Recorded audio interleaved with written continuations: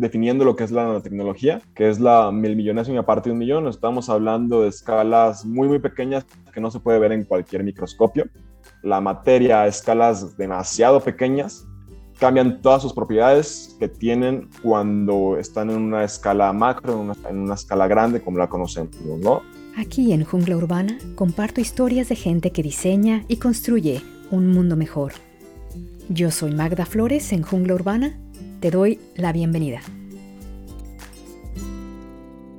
¿Sabías que el lugar donde vivimos y cómo interactuamos con los demás afecta nuestro bienestar?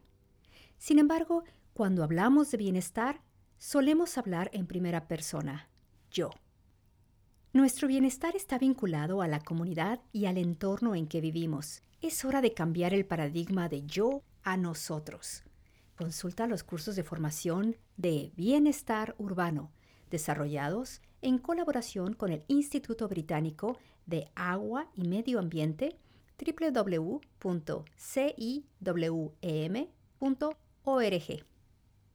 Esta es una conversación con Andrés Varela, cofundador de Nanto. Andrés y sus colegas crearon un repelente de líquidos con nanotecnología. Y has escuchado bien, es nanotecnología. El día de hoy hablaremos sobre la importancia de la nanotecnología y nanomateriales en nuestra vida diaria. Hola, Andrés. Hola Magda, muchas gracias. Un placer. Como tú sabes, para romper el hielo y ubicar dónde te encuentras, te pedimos que por favor nos hables sobre un lugar que te gusta visitar cerca de donde tú estás. Claro que sí, Magda. Yo me encuentro en Guadalajara, Jalisco, en México. Y bueno, un lugar muy cercano que me gusta visitar es el Bosque de la Primavera, donde puedo ir a caminar, dar un paseo con mis perros y relajarme. Ya si quiero algo más como playa, me queda muy cerquita Puerto Vallarta, a unas 4 horas de aquí. Entonces son los dos lugares que más me gusta visitar. Precioso los dos, Guadalajara me fascina y Puerto Vallarta también. Platícame un poco sobre tu trayectoria. Claro, yo soy ingeniero en nanotecnología. Estudié en el ITESO, acá en Guadalajara. Yo desde la prepa conocí a Emiliano, mi socio, y siempre decimos, "Ay, hay que emprender algo, hay que hacer algo". Y bueno, terminamos estudiando la misma carrera. Y fue así que como en tercer o cuarto semestre, primero en tercer semestre empezamos con otro proyecto que por diferentes razones no se dio. Y luego en cuarto semestre decidimos emprender ya con algo de nuestra carrera tal cual como es Nanto y la nanotecnología. Normalmente cuando escuchamos sobre nanotecnología, estamos pensando en esos pequeños robots, ¿no? En esos robotcitos. Entonces, por favor, explícame, quítale el misticismo a todo esto. Sí, justo eso es lo que casi todo mundo que escucha nanotecnología piensa, ¿no? En robotcitos, nos imaginamos un robot muy pequeño haciendo 10,000 cosas por todos lados. Y bueno, de hecho muchos cuando entramos a la carrera también seguimos pensando eso, pero pues es uno de los mitos más grandes, ¿no?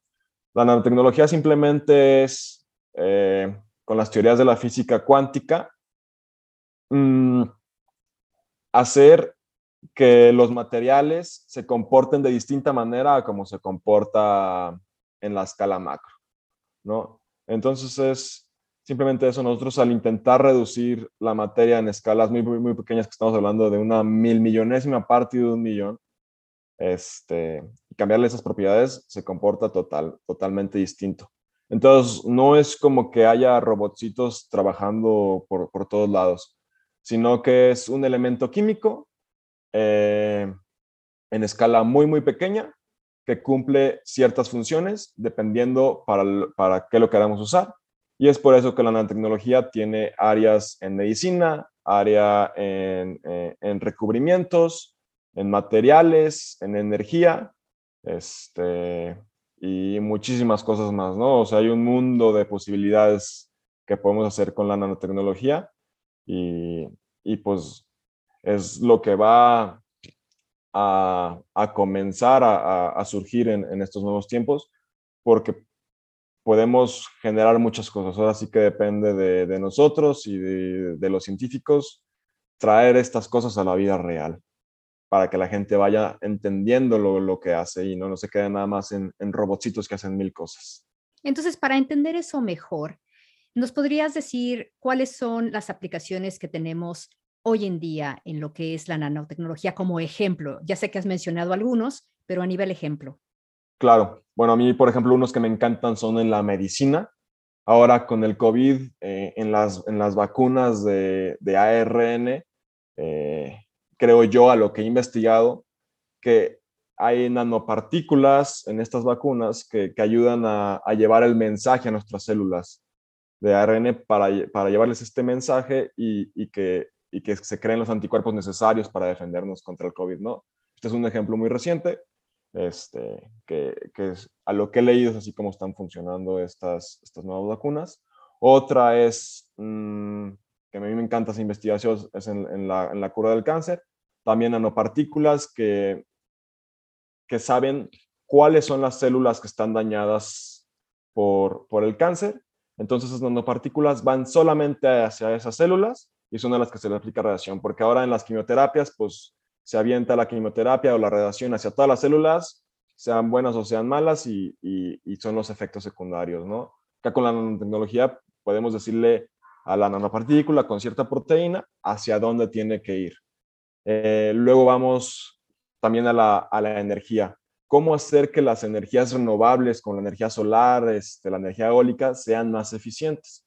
La nanotecnología puede ayudar, ya sea con recubrimientos que ayuden a que no se oxiden las cosas, a que duren más tiempo, y que haga esto mucho más eficiente. Eh, bueno, en nuestro caso con Nanto, los recubrimientos para aumentar la vida de las telas, para proteger la madera que no se hinche, para proteger el metal que no se oxide, para proteger los vidrios que no los tengamos que estar limpiando todo el tiempo, y todo ese tipo de cosas. ¿Qué más podemos hacer con nanotecnología? Porque hay un mundo de posibilidades. En la construcción, por ejemplo, en los pavimentos, de tal manera que absorban el agua y evitemos inundaciones en las calles, algo que suele pasar aquí en México, que las calles se inundan, ¿no? Entonces, un cemento más, un concreto más eficiente para absorber los líquidos. El otro día platicaba con un colega que creó también un concreto, contra las balas, mucho más eficiente que otros. Que digo, no deberíamos estar creando eso, pero con la inseguridad que hay, pues son cosas muy útiles. Y entonces, ¿cómo es que se les ocurrió desarrollar este repelente de líquidos? Sí, bueno, nos dimos cuenta que en el mercado existían muchos productos, repelentes de líquidos, pero los cuales eran hechos con teflón, fluoroquímicos derivados del petróleo, los cuales son químicos muy daños para el medio ambiente, para la salud. De hecho, ahorita me viene a la mente una película que se llama Dark Waters, en la cual habla de todos los daños que hace el teflón. Está en Amazon, se las recomiendo si la pueden ver, porque es muy interesante cómo habla en la película de todos los daños que está causando en el ambiente, en ese caso de la película, en los animales. El principal de la película termina muriendo a causa de todos los daños que causa el teflón. Y pues bueno, nosotros nos dimos cuenta de eso, de que estos productos estaban en el mercado, que no había mucha información sobre ellos, que era información un poco escondida de todos los daños que hacen.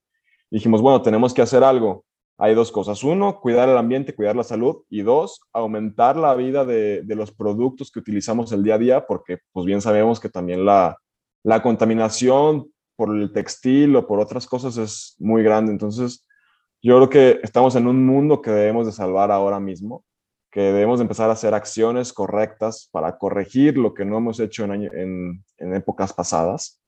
Entonces fue así que dijimos, pues tenemos que hacer algo. Somos estudiantes de ingeniería nanotecnología. Vamos intentando sacar una fórmula que ayude a esto que queremos, que es aumentar la vida útil de los objetos de tela, pero sin dañar la salud, sin dañar el medio ambiente. Y, y bueno, así fue como comenzamos con esto. ¿Cómo entonces funciona la nanotecnología en estos nanomateriales y qué es diferente a, pues, a otros productos, ¿no? ¿Cómo funciona? Claro. Bueno, yo creo que primero tenemos que empezar definiendo lo que es la nanotecnología, que es la milmillonésima parte de un millón. Estamos hablando de escalas muy, muy pequeñas que no se puede ver en cualquier microscopio. Eh, la nanotecnología lo que hace es que nosotros al reducir la materia a escalas demasiado pequeñas, cambian todas sus propiedades que tienen cuando están en una escala macro, en una escala grande, como la conocemos, ¿no? Por ejemplo, el oro tiene unas propiedades cuando es macro, cuando es nano tiene otras propiedades. La plata lo mismo. En nuestro caso, el silicio, el dióxido de silicio. Nosotros creamos nanopartículas de dióxido de silicio, las cuales al poner sobre la tela y bueno, sobre otras superficies que te puedo contar más adelante que estamos haciendo, eh, crea una capa de nanopartículas que se adhieren, como quien dice, al tejido, sin cambiarle color ni textura. Entonces, cuando llega el agua, o cualquier líquido base agua, a las nanopartículas la repelen totalmente. Lo que pasa es que es todos los daños que hace el teflón. Un montón de químicos que hacen una capa plástica. Entonces ahí hay un problema que es que le cambia el color le puede cambiar el color y la textura a la tela. Y dos, como ya lo comenté antes, a la hora de fabricarlo, a la hora de lavar la ropa, a la hora de aplicarlo, son muy malos para la salud. Nanto, con la formulación que hicimos, no causa este tipo de detalles. Espero haberme dado una buena explicación. Y entonces esto es más desde un punto de vista de una fórmula química. Así es, se puede decir que es una fórmula química. Y entonces, ahora sí que los bracitos, como le llamamos comúnmente, se unen de una forma diferente. Sí, nos podemos imaginar muchas esferas, esferas muy, muy pequeñas, que se van acomodando en diferentes huecos que tiene la tela o la madera o diferentes materiales, ¿no? Todos estos huecos llenos de miles, millones de nanopartículas crean una capa protectora que cuando cae el agua tiene una alta tensión superficial con el agua. Al tener una alta tensión superficial, llegan los líquidos y hace que el agua no se absorba y que la repela totalmente. ¿Y tú ves que las personas en diferentes industrias realmente entienden la aplicación de lo que es la nanotecnología? O sea, ¿me podrías comentar alguna historia que tú me digas, bueno, esto me sucedió y cómo le vamos haciendo para que vayamos entendiendo de qué se trata? Yo creo que todavía no entendemos al 100% lo que es la nanotecnología. Me he topado con diversas empresas que dicen, tenemos nanotecnología, y pues les preguntas qué tiene nanotecnología y nomás te das cuenta que están usando la palabra por pura mercadotecnia. En nuestro caso, con los repelentes de líquidos, por ejemplo, en algunas tiendas de calzado nos hemos dado cuenta, porque revisamos la formulación o sus ojos de seguridad, nos damos cuenta que es un teflón convencional, que no tiene nada que ver con nanotecnología, ¿no? Y así hay diversas empresas que han usado la palabra por cuestión de mercadotecnia sin entender al 100% lo que es. Y pues esto puede ser algo peligroso para la nanotecnología como tal, porque luego mucha gente puede entender otras cosas que no son ciertas y así se empieza a desprestigiar esto de la nanotecnología. Y bueno, puede haber hasta gente que piensa que la nanotecnología es lo peor del mundo y que ahí están los chips 5G que nos van a controlar, ¿no? Entonces se hacen todo ese tipo de mitos. Sí, te entiendo. ¿Y nos podrías compartir 3 cosas que hayas aprendido ahora que en tu viaje al desarrollar tu empresa? Sí, claro. Cuando yo empecé con este proyecto, yo pensé que lo más complicado de todo iba a ser la investigación y el desarrollo del producto. Ya me di cuenta que no, que lo más complicado está haciendo las ventas, la administración y todo este tipo de cosas. Entonces, he aprendido muchísimo de cómo vender. Yo soy una persona muy tímida, entonces ahora vendiendo, qué trabajo me ha costado. Entonces, he aprendido muchísimo de eso. He aprendido muchísimo de administración. Este, he aprendido muchísimo de la relación con las personas y cómo tienes que vender el producto para que te crean y confíen en que les estás dando un buen producto, ¿no? Y bueno, ahora también nos tocó la oportunidad de estar en un programa de Shark Tank México, un programa de televisión donde llevas tu proyecto y hay inversionistas, que son los tiburones. Entonces, en esa parte aprendí cómo hablar en público, exponer mi proyecto para conseguir capital para la empresa y después todo el proceso que lleva hasta cerrar la inversión al 100%. Entonces, he aprendido muchísimas cosas que en la universidad o en la escuela nunca lo aprendí. Y bueno, ha sido un viaje padrísimo. Todavía no podemos decir que tenemos el éxito que queremos, pero hay días que quiero renunciar y tirar todo porque es complicadísimo, pero la verdad que no me veo haciendo otra cosa que emprendiendo y sobre todo lo que más me gustaría es llevar la nanotecnología a la vida real y dejar un poco de huella en este mundo que ahora lo necesita y creo que podemos hacer un cambio desde esta perspectiva de la nanotecnología.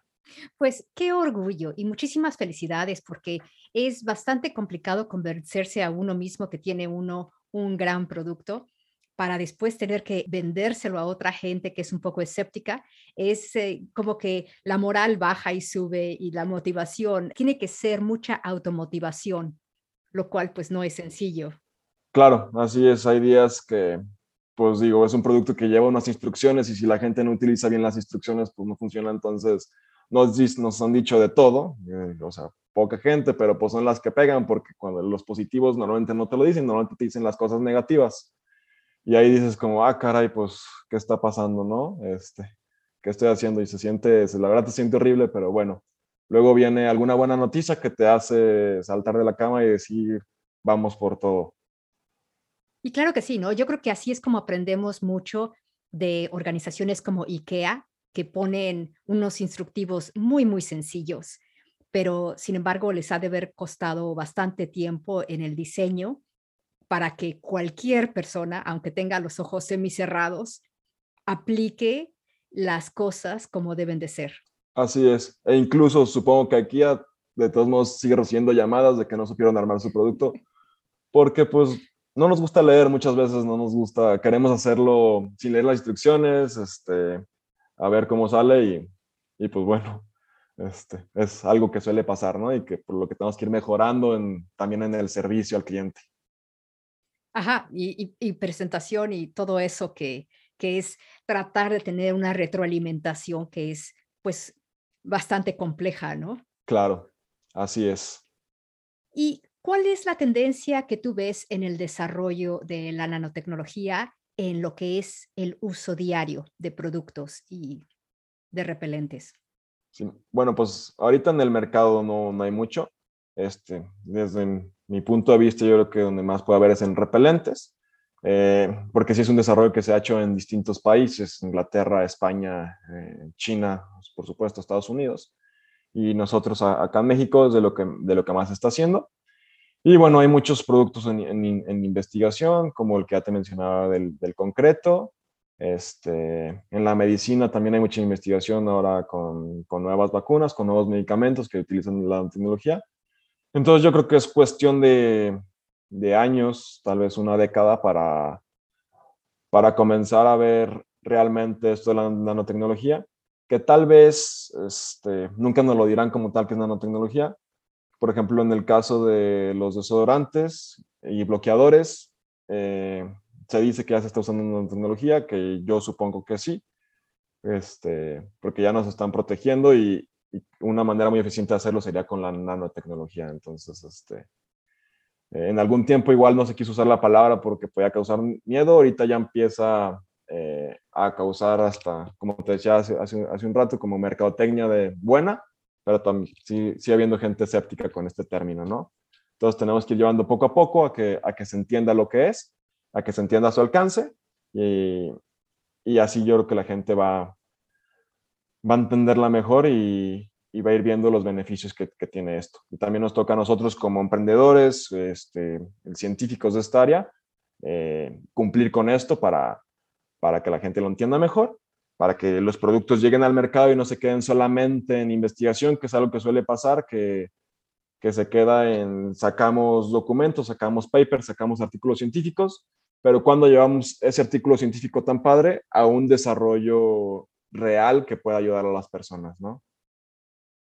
Sí, sí, hay un gran trecho, ¿no? Entre lo que decimos y lo que realmente hacemos. Qué emoción que como gente joven, grupos de personas como ustedes que quieran llevar los productos, pues realmente a México y al mundo, porque es una exportación de un conocimiento y de un producto, pues que ayuda a toda la gente.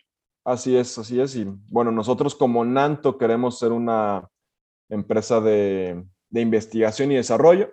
Ahora tenemos el producto para textil, estamos por sacar el producto para madera, para vidrio, para mármol, para metal. Y luego queremos meternos en otras cosas como la energía y espero en algún momento también meternos en la parte de la medicina, que ya son sueños lejanos, pero que me encantaría poder cumplir. Pero es una excelente, excelente visión, porque entonces quiere decir que tienes bastante en qué trabajar. ¿Hay algo más que nos quieras compartir que no hayamos cubierto? Veamos la nanotecnología como es, no es magia, es ciencia y es ciencia que nos va a ayudar a hacer nuestra vida más fácil.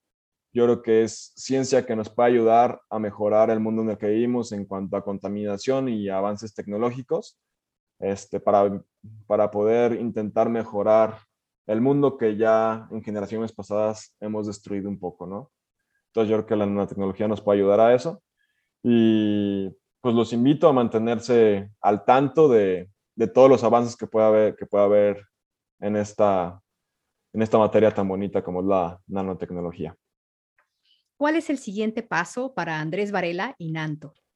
Eh, bueno, pues el siguiente paso es primero consolidar la empresa Nanto y después seguir desarrollando más productos. Como ya te decía, la protección para madera, la protección para mármol, la protección para metal, la protección para los coches, para hacer que ya no los tengamos que estar lavando tanto y así poder ahorrar agua, ahorrar tiempo, ahorrar recursos. Y luego irnos hacia la parte de energía para traer energías limpias, con la nanotecnología ayudar a que estas energías limpias sean más eficientes y que puedan sustituir las otras energías. Y luego, pues en un futuro poder también traer avances en la medicina, que es algo que nos encantaría. Y bueno, yo como Andrés Varela, me encantaría poder seguir cumpliendo mi sueño de ser emprendedor, de ser empresario y sobre todo de dejar una huella en México, de crear empleos justos, de crear productos conscientes con la salud y con el medio ambiente. Y y pues continuar en esta aventura. Ah, pues muchísimas gracias. Y si quisiéramos contactarte, Nos pueden contactar como Nanto en nuestro WhatsApp, que es, bueno, con el código México más 52 33 25 59 92 90. En Instagram estamos como nanto.mx, en Facebook como nanto.méxico y por supuesto nuestro correo info@nanto.com.mx. esto es Jungla Urbana con tu anfitriona Magda Flores. Ya sabes, para abrir nuevas oportunidades, suscríbete al curso en Bienestar Urbano.